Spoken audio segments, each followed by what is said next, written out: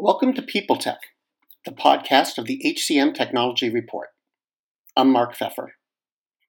Today, I talk with Martha Bird, a business anthropologist at ADP's Innovation Lab.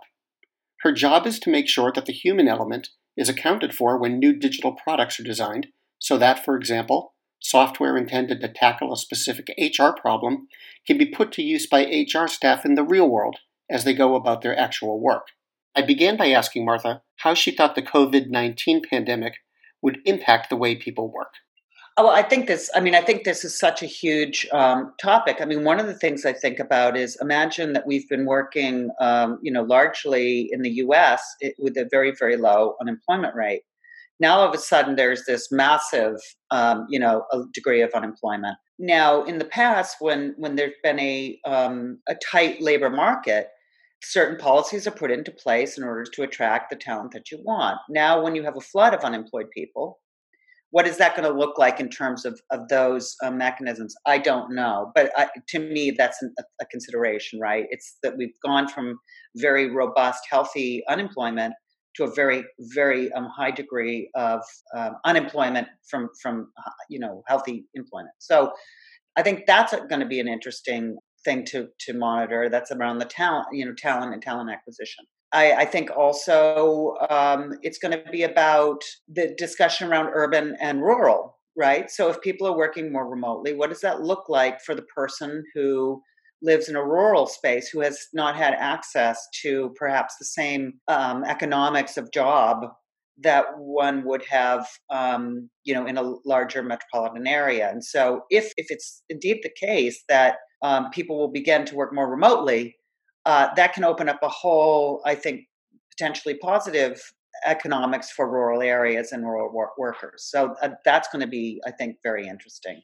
And then I think there's also going to be, for employers, a much greater awareness now of really what health actually means in terms of the economy. So, a healthy society, and I mean healthy as in well-being, I think is directly corollary to the economy being robust. So I think there's a lot of things going to be continued from where we are now. I certainly hope that's the case. I mean, I hear such wonderful stories about people reaching out with altruistic intent, and I think that's just the way we need to go.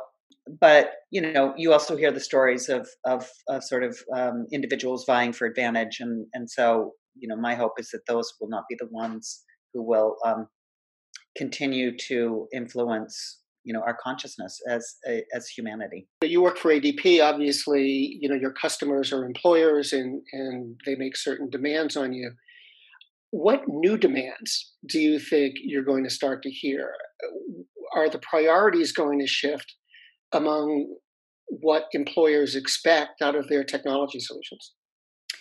Well, I mean, I think this whole to carry on the mobile trajectory is going to be key, right? Because that's all part of the story about remote. I think too that there's going to be at least for ADP and for those in our industry, there is an expectation that we stay completely agile when it comes to major legislative activities related to the COVID-19.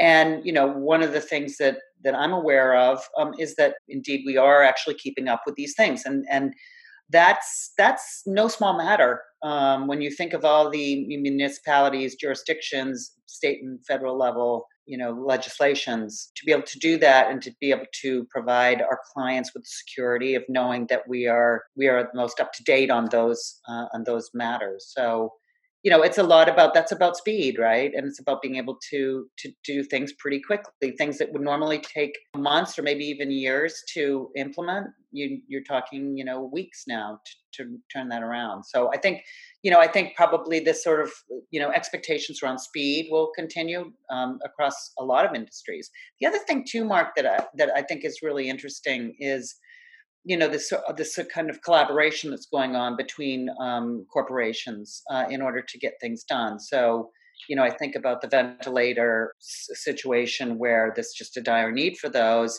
And the largest producer of ventilators is partnering with GM or with Ford in order to sort of switch the production lines in order to make ventilators and doing open source sharing of designs. I'm hoping, personally, that will become not simply a response to an extremis, but something that maybe could be continued, once this, settled down a little bit. And my last question is, what is the biggest single dramatic change you expect to see in the workplace after the dust is settled?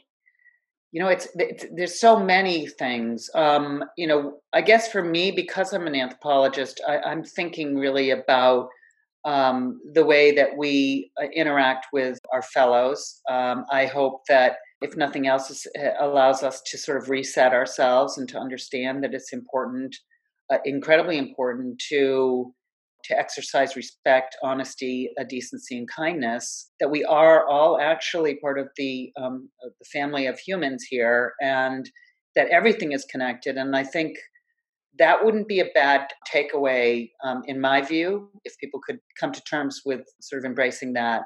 And unfortunately, it takes something as dire as this situation. But to me, that would be a positive outcome. Martha, thank you.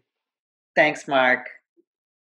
Martha Bird is a business anthropologist at ADP's Innovation Lab, and this has been People Tech from the HCM Technology Report. To keep up with HR technology, visit the HCM Technology Report every day. We're the most trusted source of news in the HR tech industry. Find us at www.hcmtechnologyreport.com. I'm Mark Pfeffer. Faith in the news media has been challenged, making it even harder to get stories told. The Friday Reporter podcast was created to help audiences better understand the media by hosting journalists who will answer the questions to which we need answers. Join me every Friday to hear more. Welcome to Don't Retire, Graduate, the podcast that asks you what you want to be when you grow up so you can graduate into retirement with a purpose and a passion, whether you're 25, 85, or any age in between. Gain actionable financial and mindset tips from your favorite authors, podcasters, and influencers to help you reach that exciting next chapter. Listen now and start building your path to financial freedom and reframing what retirement can mean to you. This is your host, Eric Brotman, reminding you, don't retire, graduate.